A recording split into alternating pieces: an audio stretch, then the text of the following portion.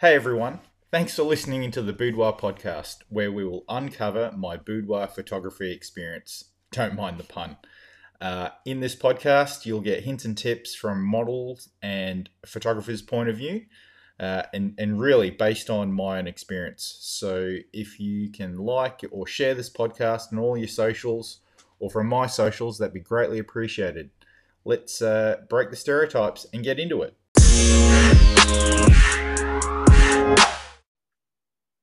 Okay, welcome everyone. So just want to say a warm welcome to Pink Effervescent to the podcast. She is a Melbourne-based model and has close to 4,500 followers. And her Instagram profile says sundresses, warm weather, and cats. She also specializes in faceless modeling. So welcome, Pink Effervescent. Oh, thank you for having me. Fantastic. So I guess just for the podcast listeners, I really wanted to kind of delve into this idea around faceless modeling, and really just wanted to get some background,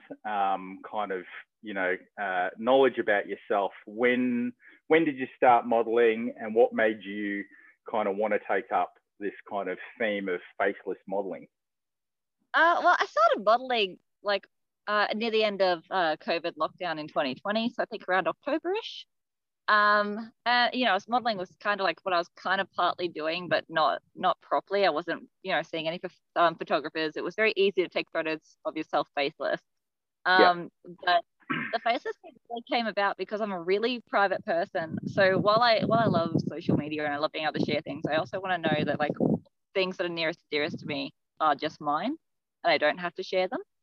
Like my family and things like that. So I love that I can walk down the street and I don't have to worry that someone's going to be like, I know you're on the internet. I think I would be so uncomfortable with that. I'd be like, oh my gosh, I look horrible today. Please don't look at me. I definitely know the feeling. Coming from Perth to Melbourne, Perth is a very small kind of town, and I just by the end of my stay there, I just couldn't go anywhere without people noticing me. And I've got a very noticeable face and or recognizable face, and I definitely know the feeling. Yeah, it's way too intimidating for me. I love my privacy. Yeah. And so what kind of style of photo shoots do you really enjoy doing? I really like the themed styled ones that I've done. So when you and I did the laundry themed one, I had a lot of fun with that. When Electra and I did the Little Red Riding Hood, I really do like it when it's like, this is an idea. I'm not just taking photos. Because I kind of get really psyched up for it and imagine what they're gonna look like in my head, and they usually get quite close actually. The photographers do a great job. So that's nice. That's great. It's always good when you can have an idea on a particular theme, and then when you execute it, everything kind of falls into place. Yeah, it looks so good, and you're like, yes, I love this. Yeah. And so, what's been the best shoot that you've ever been on? Like, of all the shoots that you've done, which one would you say has kind of been the best? I don't know. They've all been different, and the photographer's personality comes through in that. So I had one recently where they were very put your arm like this and this and this, and I actually really like direction. Where other people are very free, and you're just move, just find it naturally. So I think it's always different, and they've always every photographer has their qualities that are really great, and some that you prefer over others and things like that. So I don't know. I realistically all the photographers I've shot with so far, I've really enjoyed. I've only had good positive experiences. Yeah, right. I guess that's kind of really good to know, because every photographer will have their different style and their different methods in the way that they kind of produce their images. And, not every single photographer is the same, and not every single model is the same. So it's good that you've had a great experience with all of them so far. Well, I imagine it's the same for you with models, where you go I don't necessarily have a favorite model, because every model gives me something different to work with. Absolutely. I imagine it works both ways. Yeah, yeah. And I guess who inspires you in the photography field? Like either a model or a photographer? Do you have anyone in particular that you enjoy, following and seeing their images? Well, it's going to sound biased, but I really enjoy Luna Starchild's stuff because I think when she does a shoot, she's very creative. And I don't think it's a very like classically creative, which I think my mind is. I think hers is very abstract. So when Yep. she takes an idea and she really changes it, and I don't know, she does amazing stuff with her shoots, and I'm always excited to see what she's going to do with it. Because she'll tell me the idea, and I'll be like, oh yeah, and kind of think of something, it ends up completely different how I thought it was going to be. Yeah, So right. I'm always excited to see her stuff. Yep, yep. Fantastic. And do you have any other shoots lined up, in the next couple of weeks? No, I think I did this 3 weeks straight, like one a week, and now I've like dried up my resources for a bit. So I'm sure it'll come in waves, I guess. Yeah, yep, yep, totally, totally. And with the weather kind of getting a lot cooler here in Melbourne, it's outside shoots are going to be quite limited unless, of course, you enjoy the cold weather. Which we know I don't. Yeah. Not an option. So true, so true. Awesome. All right. Well, I know you when we were kind of like organizing this interview, you had a couple of questions for me as well. And so, I guess that first question is, what challenges did you have to overcome when photographing a faceless model?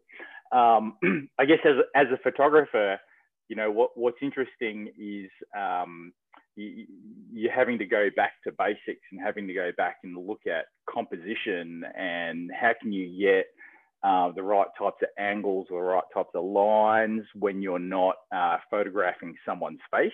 And that's always really quite interesting because you can do so many different things either with a face or without a face. It's just about the angles that you can take. Yeah, well, I just think like it must be hard shooting someone who doesn't have eyes because eyes are incredibly captivating in photos. So it must be such a weird experience being like, I can't use that, which is such a strong, beautiful part of anyone's face, Yeah, absolutely, absolutely, and yeah, you're exactly right. Eyes are such a strong feature in any type of photo. But I think there are other things that can be photographed. It doesn't necessarily have to be the face. It can be like body parts, like hands, feet. You could be doing a particular action. There was that shot that we did with you on the couch, having your kind of red hair flowing behind you, and you're kind of doing the hair flick. Like I always really enjoy that type of imagery. But yes, so I guess, and then the other question you had was, did it force you to grow in any way as a photographer? Absolutely, it definitely pushes you to think more creatively and going back to the basics, and taking into account all of the different skills that you have in terms of communication, how to use your camera properly. And just being able to get into the right position. And as I say, there's, in order to create great images, models have to be in an uncomfortable position, but then photographers also have to be in an uncomfortable position as well to get a different angle or a different perspective. I'll actually say that I don't think shoots when I've done with you that I've ever been in a situation where I'm going, oh man, I'm in a lot of pain here. I actually feel like my body is in a more natural form in photos with you. I think your photos are very sensual, and for that reason, I'm much more comfortable. It's much easier to be sensual because my body's not in physical pain. Yeah, absolutely. Well, look, again, thank you for joining the podcast. And I think a lot of people, models and photographers can certainly consider doing faceless portraits or faceless shots, because it is a whole different genre that can be quite mysterious and quite emotion evoking as well. And I'd just like to thank thank you for your time, and thanks, listeners, for listening in. Thanks, Andrew. Thank you.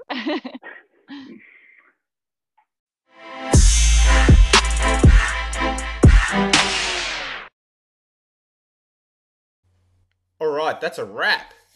Thanks for listening into the Boudoir podcast. I would love if you could like and share this podcast on all your socials.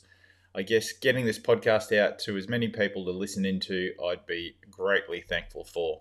So till next time, and let's break those stereotypes.